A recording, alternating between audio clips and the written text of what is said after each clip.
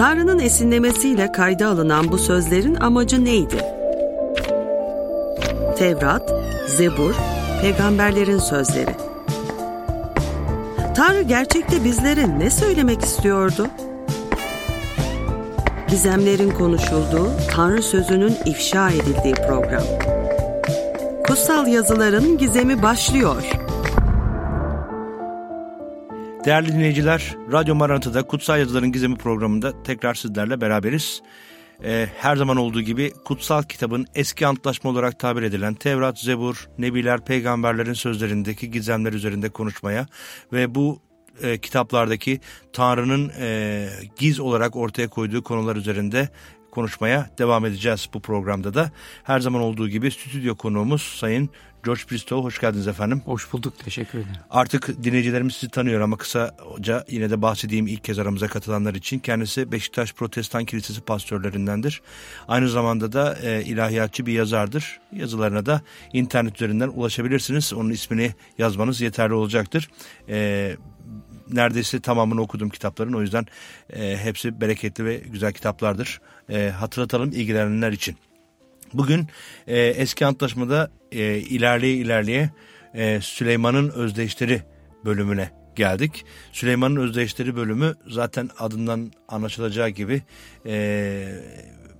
bir kişinin ismidir Süleyman. Türkçe'de de çok kullanılan bir isimdir Süleyman. Dolayısıyla biraz hem dinleyicilerimizi bilgilendirmek açısından şöyle başlayabiliriz diye düşünüyorum. Süleyman kimdi? Oradan başlayabiliriz. Böylece yavaş yavaş bu kitaptaki gizemler üzerinde de konuşabiliriz. Evet, iki şey söyleyelim Süleyman'la ilgili. Bir kere Davut'un oğludur. Ama Davut'un hangi eşinden oğludur sorusu da ilginçtir. Çünkü bazen insanlar şöyle biliyorlarsa işte peygamberler günah işlemez. Mükemmeldir veya en azından büyük günah işlemezler. Fakat kutsal kitap Davut'un bir günahından söz eder. Özellikle bir zina ettiği bir kadını görüyor, onunla birlikte oluyor. Biz bir programda bundan söz etmiştik ve bu olaydan Süleyman doğuyor ve bu şekilde geliyor. Ama görüyoruz ki Tanrı bütün kötü olan şeyleri bile iyiliğe çevirebilir. Çünkü bu oğuldan Süleyman çok önemli bir kitaplar bile yazılıyor. Bilgelik kitapları dediğimiz kitaplar 5 tane kitaptır kutsal kitapta. Mezmurlarla başlayan bu kitaplar veya Eyüp'le başlayan. Üçü Süleyman'a aittir. Özdeyişler, vaiz ve ezgiler ezgisi. İşte şimdi Süleyman'ın özdeyişlerine geliyoruz. Şimdi Süleyman'ın özdeyişlerine geliyoruz. Bu aslında ilginç bir kitap. Dinleyicilerimiz arasında henüz okumamış olanlar varsa 31 bölüme ayrılmış günümüz çağdaş çevirilerinde. Ve bu 31 bölüm sanki ayın her günü gibi bir anlamda ve içerisinde gerçekten birçok bilgelik sözleri var. Bu kitabı okuduğumuzda hayatın içerisinde birçok günlük hayatın içerisinde karşılaşabileceğimiz birçok konuya karşı göstereceğimiz ya da göstermemiz gereken doğru reaksiyonlar ortaya konuluyor. Evet. Ve değerli aslında sözler var. İnanan inanmayan herkes için değerli sözler içeriyor. O önemli ve orada aslında bütün bu kitabı okuduğumuzda Süleyman'ın özdeyişlerini okuduğumuzda her birine orada öne çıkan bir nokta var. Bu da bilgelik. Az önce siz de biraz bahsettiniz. Yani bilgelik çok ön plana konulmuş. Zaten Süleyman'ın hayatında da bilgelik çok ön planda olan bir konu. Önce hani Süleyman'a geleceğiz ama önce belki bu bilgelik hakkında biraz konuşalım. O bilgeliğin altındaki gizemler üzerinde konuşalım. Bilgelik hakkında ne biliyoruz ve bilgelik nedir? Evet, şimdi bilgi başka bir kavram, bilgelik başka bir şeydir. Yani bilgelik bir nevi hikmettir. Daha eski bir kelime belki. Hikmet, hatta İbranice'den gelen kavram. Yaşama sanatıdır bir yerde. Tanrı'nın önünde düzgün, bereketli bir yaşam sürmenin yollarıdır bilgelik. Doğru karar verme sanatıdır Tanrı'nın önünde. Ve birçok şey vardır. Birçok halkta birçok özdeyiş vardır. Türk halkının özdeyişleri çoktur. Atasözlerimiz çoktur Türkiye'de. Ve bunların içinde de birçok bilgelik vardır. Hayattan kazanılan şeyler vardır. Ama burada göreceğimiz gibi Süleyman'a açıklanan bilgeliğin temeli Tanrı korkusudur. Gerçek Tanrı'yı tanımaktan kaynaklanan bir yaşama sanatı vardır. Çok basit bir örnek de verebiliriz nasıl onun bilge olduğunu. Oraya geçmeden önce ya buna biraz değinmek istiyorum. Şimdi bilgelik tabii hani her insanın ulaşmak istediği bir nokta, evet, bir anlamda. Günlük hayatın içerisinde, seküler dünyanın içerisinde de insanlar bilge olmak ya da bilge görünmek için büyük gayret sarf ediyorlar. Dolayısıyla kesinlikle bu çok önemli bir konu. Ve siz ilginç bir ifade kullandınız. Çünkü bilgelik için insanlar işte üniversiteler bitirmek, tezler, doktoralar yapmak yahut da akademik olarak kariyer edinmek, çok fazla kitap okumak, çok fazla gezmek, yani çeşitli fikirler var bununla ilgili. Tabii. Seküler dünyanın içerisinde, ama siz bilgelik hakkında bahsederken bilgeliğin temelinden bahsederken Rab korkusudur dediniz. Evet. O çok biraz radikal bir ifade. Yani bu dünyanın seküler dünyanın içerisinde bir radikal bir ifade. Ama bu şeyden kaynaklanıyor. Kutsal kitaba göre insanı insan yapan Tanrı ile olan ilişkisidir. Yani bizi gerçek insan olan duruşumuz ve yaşamımız gerçek yaşayan Tanrı'yı tanımamızdan kaynaklanır.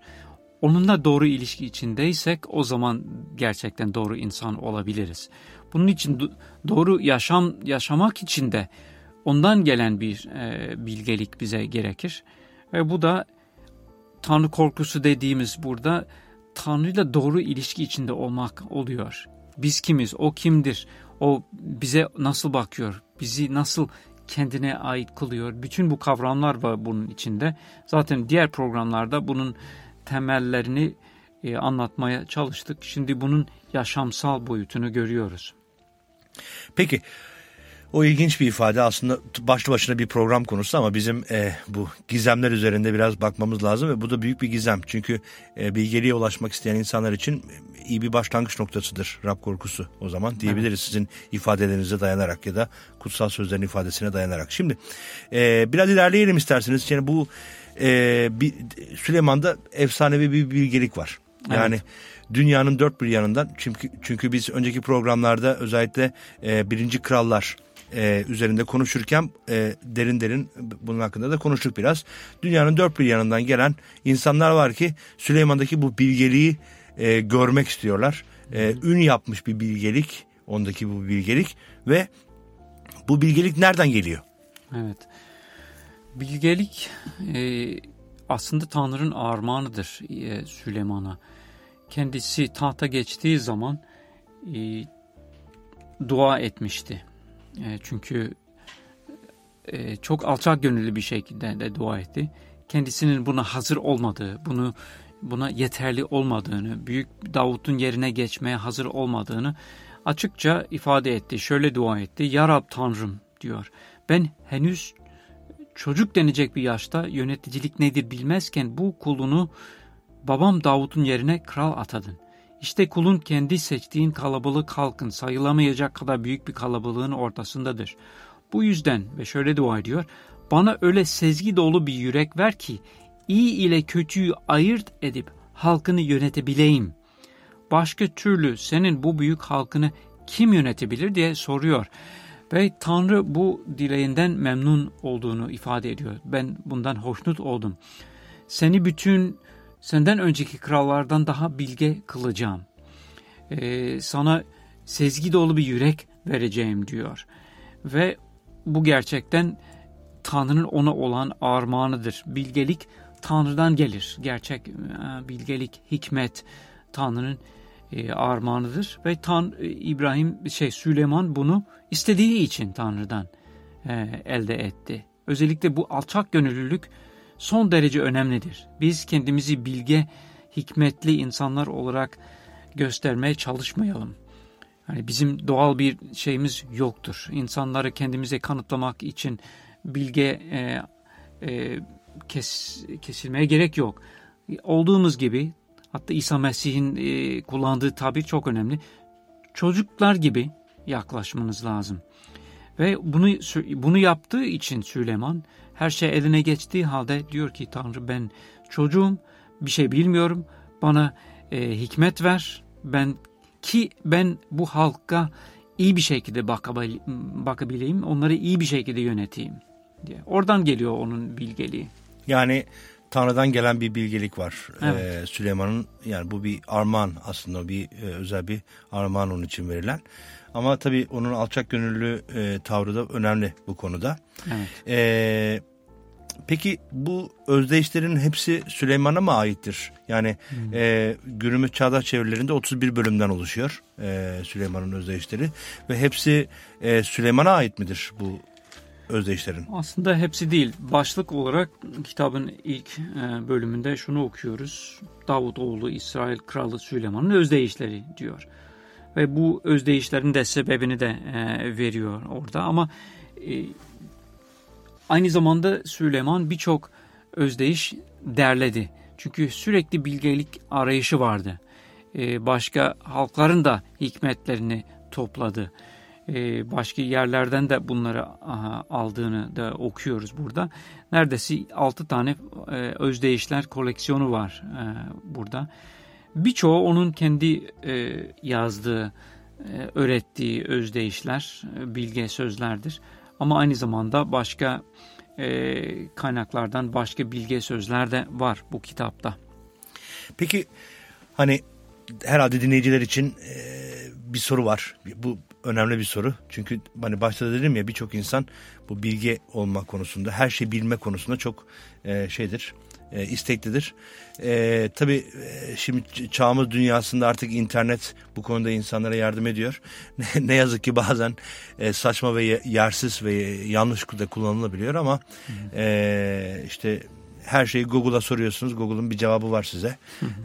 Dolayısıyla bu yolla insanlar temelden olmasa bile bir takım bilgilere ulaşabiliyorlar. Tabii bunların hepsi gerçek midir, doğru bilgiler midir tartışılır. Bu başka bir konudur ama peki sizin tavsiyeniz nedir?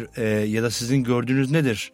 Süleyman'ın özdeyişleri üzerinde konuşuyorsak, bilgelik üzerine konuşuyorsak, bir insanın bilgi olabilmesi için ne yapması gerekiyor?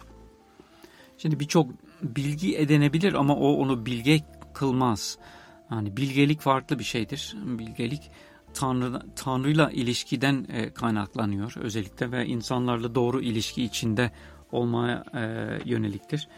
İkinci bölümde şöyle bir uyarı vardır. Diyor ki oğlum, bilgeliğe kulak verip yürekten akla yönelerek sözlerimi kabul eder. Buyruklarımı aklında tutarsan, evet, burada akıl ve bilgelik bir nevi benzer olarak kullanır, anlamdaş olarak. Aklı çağırır, onu gönülden seslenirsen, gümüş ararcasına onu ararsan define arar gibi. Rab korkusunu anlar ve Tanrı'yı yakından tanırsın. Çünkü bilgeliğin kaynağı Rab'dir. Onun ağzından bilgi ve anlayış çıkar. O zaman bize özellikle aramaya itiyor. Şimdi Tanrı'yı tanımak arayışı çok önemli. Tanrı kendisini açıklayan bir Tanrı'dır. Uzak duran, sadece buyruklar yağdıran bir güç değildir. Kendi yüreğini açan, kendi düşüncelerini bize açmaya razı olan bir Tanrı'dır. Ama biz ondan istemeliyiz, kapıyı çalmalıyız. Yani aramalıyız, istemeliyiz. İsteyene verilir diyor. Kapıyı çalana açılır diyor İsa Mesih. Bu konuda özellikle Rab, ben seni tanımak istiyorum. Senin yollarını anlamak istiyorum. Kim olduğunu, gerçek anlamda senin kim olduğunu bilmek istiyorum. Kimisi bana şöylesin diyor, kimisi şöylesin diyor. Farklı kişiler, farklı fikirler, dinlerde bir şeyler söylüyor. Ama gerçekten ona yönelerek, ona dua ederek yaklaşmamız çok önemli. Bilgelik oradan kaynaklandığını söylüyor. Onu defne arar gibi ara. Gümüş, altın kadar onlardan çok daha değerlidir. Tanrı'yı tanımak her şeye değer. Ona ait olmak her şeye değer. Onun için özellikle bunu söylememiz gerekir. Şimdi sizin ifadeleriniz ilginçtir çünkü insanlar bilgi olmak istiyorlar. Bir anlamda hava atmak için ya da başkaları tarafından övülmek için ya da daha fazla para kazanmak için. Yani çeşitli sebepler var tabii burada sıralayabileceğimiz ama sizin ifadelerinizde göre bilgeliğin asıl sebebi Tanrı'yı daha iyi tanımak, Tanrı'yı daha iyi anlayabilmek, Tanrı'yı bir şekilde Tanrı'ya daha ulaşabilmek için gerekli bir kavram olarak, yeti olarak hayatımıza girmesi gerektiği ve büyük bir ayrım, büyük bir gizem aslında. Evet. Bilgeliğe kazandırılan yeni bir tanım, yeni bir gizem oluşturuyor. Dilerseniz burada duralım çünkü aslında okuduğunuz ayetler içerisinde ve programın başında bahsettiğiniz gibi bilgeliğin sürekli bir Rab korkusuyla ilgili olduğu üzerinde durdunuz. İkinci bölümde bu Rab korkusu üzerinde biraz konuşmak istiyoruz ama önce kısa bir ara rica edeceğiz sevgili dinleyicilerimizden. Kısa bir aranın ardından tekrar sizlerle beraber olacağız efendim. Lütfen bizden ayrılmayın.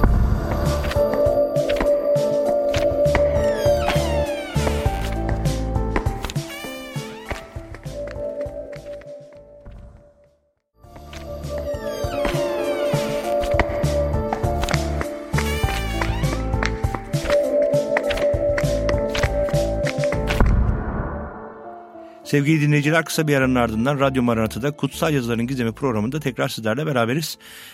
Araya gitmeden önce konuştuğumuz konular önemliydi. Süleyman'ın özdeşleri üzerinde konuşuyoruz. Ve ikinci bölüme başlarken bir kez daha hatırlatmak istiyorum.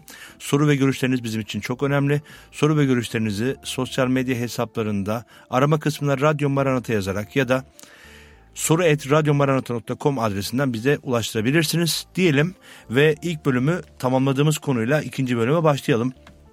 Bu okuduğunuz ayetlerde özellikle ikinci bölümden bir ayet okudunuz bilgelik üzerine ve bilgelik üzerine ne zaman konuşulursa ki Süleyman'ın özdeyişlerinde sık sık tekrarlanan bir ifadedir. Hep bir Rab korkusundan bahsediliyor. Evet. Yani bilgelik Rab korkusudur, Rab korkusudur bilgeliğin temeli gibi. Birçok ifade var. Şimdi bu Rab korkusu ifadesi ilginçtir. Çünkü herhalde eski antlaşma metinlerinde sık sık görebildiğimiz konulardan bir tanesi bu Rab korkusu.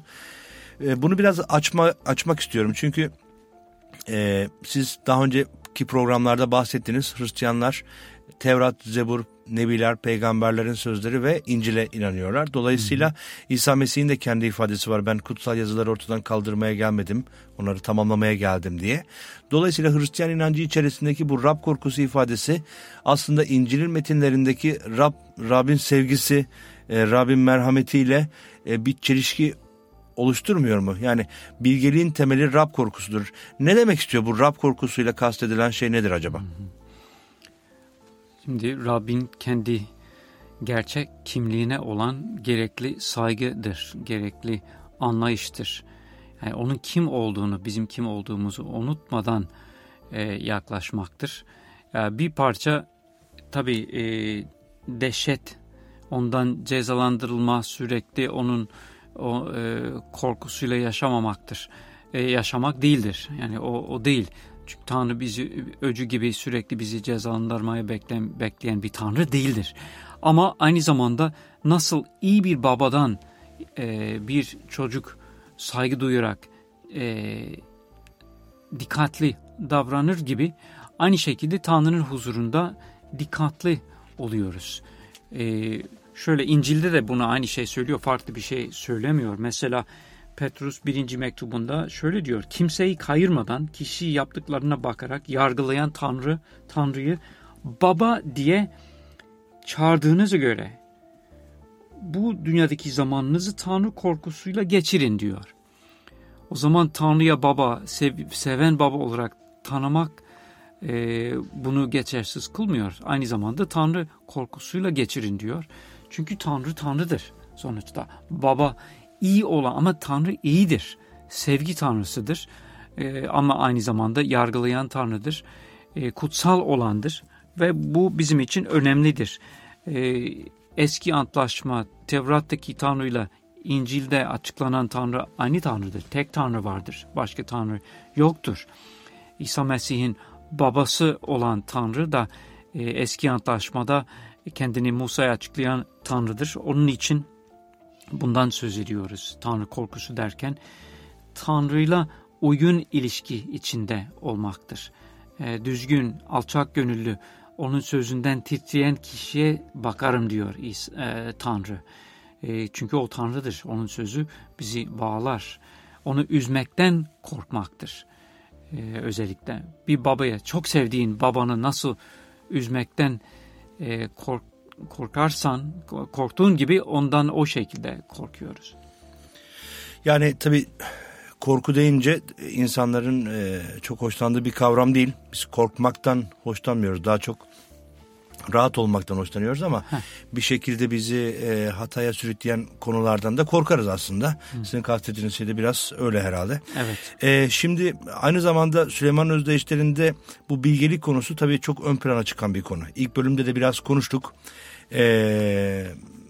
Yani konuşmayı da sürdürüyoruz çünkü Süleyman hem bilgeliğiyle çok meşhur bir kişiydi hem de Özdeyişler kitabı sürekli bu bilgelik konusuna değinmektedir. Neden bu kadar önemlidir? Bunun altındaki gizem nedir? Neden bu kadar önemlidir bu bilgelik konusu? 3. bölümde mesela şöyle diyor Süleyman, oğlum diyor, sürekli oğlum diye hitap ediyor. Unutma öğrettiklerimi, aklında tut buyruklarımı çünkü bunlar ömrünü uzatacak. Yani bizim ömrümüzü, hayatımızı etkileyecek bilgelik. Yaşam yıllarını, esenliğini arttıracaktır. Sevgiyi, sadakati hiç yanından ayırma. Bağla onları boynuna. Yaz yüreğinin lefasına. Böylece Tanrı'nın ve insanların gözünde beğeni ve saygınlık kazanacaksın. Rabbe güven bütün yüreğini. Kendi aklını bağlama. Yaptığın her işte Rabbi an, o senin yolunu düze çıkarır. Onun için kendini bilge biri olarak görme. Rab'den kork. Kötülükten uzak dur. Böylece bedenin sağlık ve ferahlık bulur. Demek ki bize yararlı olacaktır. Onun için bilgelik önemli. Hayatımız farklı olur. Bilge kişiler olarak, bilgeliğin peşinden gidenler olarak yollarımız düz olur. Nerede nasıl yaşayacağımızı biliriz. Onun için çok önemlidir. Ya birkaç pratik örnek verebilir misiniz acaba bununla ilgili? Yani Özdeyişler'in bu bilgeliği ifade ediş şekliyle nasıl örnekler verebilirsiniz günlük hayatın içerisindeki? Dediğim gibi başta programın başında Süleyman Özdeyişler'e böyle günlük hayatın içerisinde çok pratik çeşitli çözümler sunan bir bölüm olarak karşımızda kutsal kitapta, ama birkaç pratik örnek verebilir misiniz? Nasıl bilge bir yaşam sürebilir insanlar? Mesela direkt diyor, haksızca kazanılan servetin yararı yoktur. Ama doğruluk ölümden kurtarır. O zaman burada tezatlar oluşturuyor. Haksız kazanç var bir tarafta, bir de doğruluk var öbür tarafta.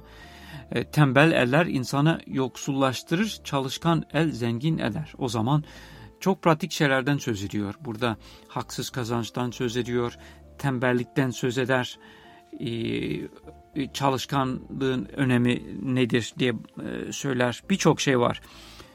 Kullandığımız sözler mesela çok önemli.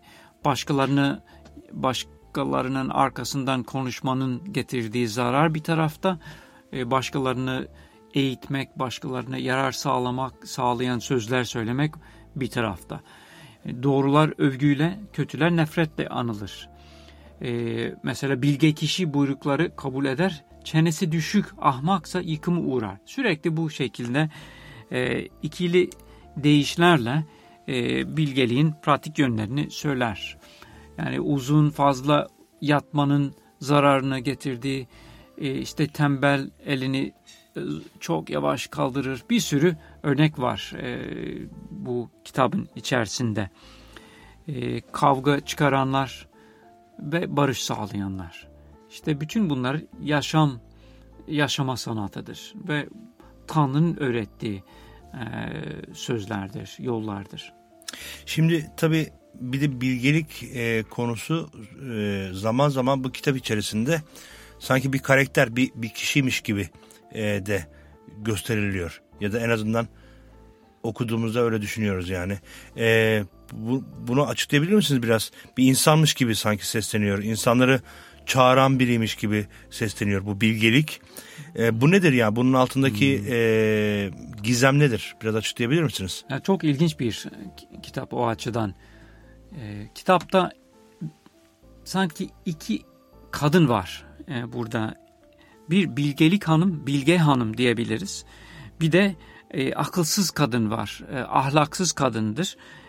Bön hanım diyebiliriz belki de ona. Akılsızlıkla insanlara çağırıyor. Yani bilgelik iki kadın gibi mi resmediliyor? Doğru, evet, doğru mu anlıyorum? Doğru. Yani bir tanesi ne dediniz? Bilge, yani bilge kadın, yani akıllı, akıllı temsil eder, evet. Hikmeti temsil eder. Öbürü akılsızlığı temsil eder. Tam zıttı olarak. Hı-hı. İkisi de bir sofra kuruyor. 9. bölümde ikisi de sesleniyor. Mesela bilgelik şöyle diyor. Bilgelik kendi evini yaptı, 7 direğini yonttu, hayvanlarını kesti, şarabını hazırlayıp sofrasını kurdu. Kentin en yüksek noktalarına gönderdiği hizmetçileri aracılığıyla herkesi çağırıyor. Kim safsa buraya gelsin, sağduyudan yoksun olanları da gelin yiyeceklerimi yiyin diyor. Hazırladığım şaraptan için diyor. Saflığı bırakın da yaşayın, aklın yolunu izleyin. Yani daha ne kadar böyle devam edeceksiniz diye gibi. Yani evin kapısının da duran bir kadın gibi, gelin sofra hazır, gelin yiyin, bilge olun diyor. O şekilde bir kadın karşımıza çıkıyor. Ama akılsız kadın da var. Yine 9'a 13'te onu görüyoruz. Akılsız kadın yaygaracı ve saftır. Hiçbir şey bilmez. Evinin kapısında, o da aynı şekilde kentin en yüksek yerinde bir iskemleye oturur. Yoldan geçenleri, kendi yollarından gidenleri çağırmak için, kim safsa buraya gelsin. Sağduyudan yoksun olanları da çalıntı su tatlı der mesela. Yani onu saptırmaya çalışıyor. Gizlice yenen yemek lezzetlidir diyor. Ne var ki evine girenler ölüme gittiklerini, ona konuk olanlar ölüler diyarının dibine indiklerini bilmezler diyor. Burada bilgesizlik, akılsızlığın cehenneme götürdüğünü, ölüme götürdüğünü ifade ediyor. Ama bilge hanımın çağrışını, seslenişine kulak verenler yaşam bulur diyor. Bu da ilginçtir çünkü hem de bir kadın örneği, o da ilginç bir örnektir. Çünkü genellikle bu dini kavramlar üzerinde konuşurken, özellikle Türkiye toplumunda dini kavramlar genelde bir erkek hegemonyası altında devam ederken yani kutsal yazıların ifadesiyle gelmiş geçmiş en bilge adam bir örnek verirken kadınları kullanıyor. O da ilginç bir anekdot aslında. Bir şekilde kutsal kitabın kadına bakış açısını da ortaya koyan önemli noktalardan bir tanesi. Evet. Fakat tabii burada hem bir bilgelik, yani hikmetli bir kadın ya da hikmetli olmanın getireceği sonuç, hem de hikmetsiz olmanın getireceği sonuç üzerinde duruyor ve biri cennete, biri cehenneme gidişin bileti olarak elimizde. Günlük hayatın içerisindeki bir gerçek olarak en azından ortaya konmaktadır. Peki, şimdi programın yavaş yavaş sonuna geliyoruz ama bir toparlayacak olursak, Süleyman'ın özdeyişlerinde genel bir bakışta, tabii yani bu bölümler uzun bölümler. Uzun bölümleri tek tek inceleyemiyoruz. Aslında her bir bölüm kendi içinde birçok özellik taşıyordur eminim ki, ama bir genel bakışla bu kitap içerisindeki, bu bölüm içerisindeki, Süleyman'ın özdeyişleri içerisindeki gizem, ya bir gizem var mıdır? Bu gizem nedir? Bunu bizimle paylaşır mısınız? Bu gizem özetleyecek olursak, bilgeliğin esas özü ve nihai noktası İsa Mesih'tir diye direkt söyleyeceğiz. Bunu nereden anlıyoruz? Bir kere bu 8. bölümde şunu okuyoruz. Yine bilgelik Süleyman'ın özdeyişleri 8. bölümde değil mi? 8. bölümde. Burada bilgelik konuşuyor, dediğimiz gibi bir kadın olarak konuşuyor ve şöyle sesleniyor: ey insanlar, size sesleniyorum. Rab yaratma işine başladığında ilk beni yarattı. dünya var olmadan önce ta başlangıçta öncesizlikte yerimi aldım diye konuşan bir bilgelik var. Enginler yokken, suları bol pınarlar yokken doğdum ben diyor. O zaman neredeyse ezeli bir bilgelik vardır ve bir kişiymiş gibi konuşuyor burada. Tabii bunu fazla zorlamamak gerekir çünkü burada konuşan bilgeliktir. Yani bu bir mecazdır. Burada bu kilise babaların zamanlarında birçok konsey yapıldığı zaman İsa kimdir diye üzerine konuşurken kimisi bu ayetler bak görüyor musunuz İsa ezeli olamaz çünkü bir doğduğu bir zaman vardı veya ilk yaratıldığı bir zaman vardı diye bu ayetleri kullanmaya çalıştılar. Evet, İznik Konseyi özellikle Türkiye'de çok konuşulan konseylerden bir tanesi. Evet, temel konusu buydu. Burada gördüğümüz şey zaten o konseyde hangi İncil'ler okunacak, hangiler geçerli diye değildi, onlar evet. Konu o değildi. Konu İsa Mesih'in kimliğiyle ilgiliydi ve eski antlaşma olsun, yeni antlaşma olsun bizim de bugün de okuduğumuz kutsal kitabın ayetlerini kullanarak İsa'nın gerçekten kim olduğu üzerinde net bir şekilde açıklamalar yapmaya çalışıyorlardı. Ama buradaki gizem şudur. Tanrı'nın yanında veya Tanrı'yla birlikte olan bir bilgelikten söz ediyor. Bir hikmet vardır. Ve bu bizi yönlendiriyor, düşündürüyor. Yine İncil'in Yuhanna bölümünün ilk sözlerinde diyor ki başlangıçta söz vardı. Ve söz Tanrı'yla birlikteydi ve söz Tanrı'ydı. Ve devam ederken de sözün insan bedeni aldığını, insan olduğunu, aramızda yaşadığını söyler. İsa olarak, Tanrı'nın oğlu olarak karşımıza çıkıyor. Ve onu anlıyoruz Hristiyanlar olarak İncil'in bu ayetleriyle. Ezeli olan tek Tanrı'nın kimliği içerisinde bir öz baba, bir söz vardır, oğul olan, beden alan, bir de kutsal ruh vardır. Baba, oğul, kutsal ruh veya öz, söz, ruh olan tek bir Tanrı vardır. Ve bu söz ezelden beri Tanrı'yla birlikte idi. Ve bu söz bilgeliğin ta kendisiydi diyebiliriz. Ki bunu İncil'de okuyoruz. Nasıl bundan emin olabiliyoruz? Var mı böyle bir ayet İncil'de? Ayetler bu konuda söylüyor. Mesela Kolosililer birçok bölüm var. 1. Korintliler 1. bölümde Tanrı'nın şaşırtıcı hikmetinden söz eder. Çarmıhla ilgili bir bilgelikten söz eder. Tanrı'nın sır olan bilgeliği o çarmıhta saklıydı diyor. Tanrı'nın insanları kendisiyle barıştırmak için, insanları bu doğru hayata getirmek için, günahlarını bağışlatmak için ortaya koyduğu bir gizemli bir kurban yolu vardır. Çarmıh en zayıf görünen, insanlara zayıf görünen, akılsızlık gibi görünen o çarmıh aslında Tanrı'nın bilgeliğinin ta kendisidir. Şu ayetleri de okuyarak bitirebilirim istersen. Bu Kolosililer Hristiyanları, İsa Mesih'e iman edenlere bu şekilde ikaz ediyor, onları uyarıyor. İncil'in Kolosililer bölümü. Kolosililer bir mektuptur ve bu mektup da İncil'in içinde yer alıyor. Yani sırlardan söz ediyor. Özellikle Mesih sırrından söz eder. Mesih gizeminden söz eder.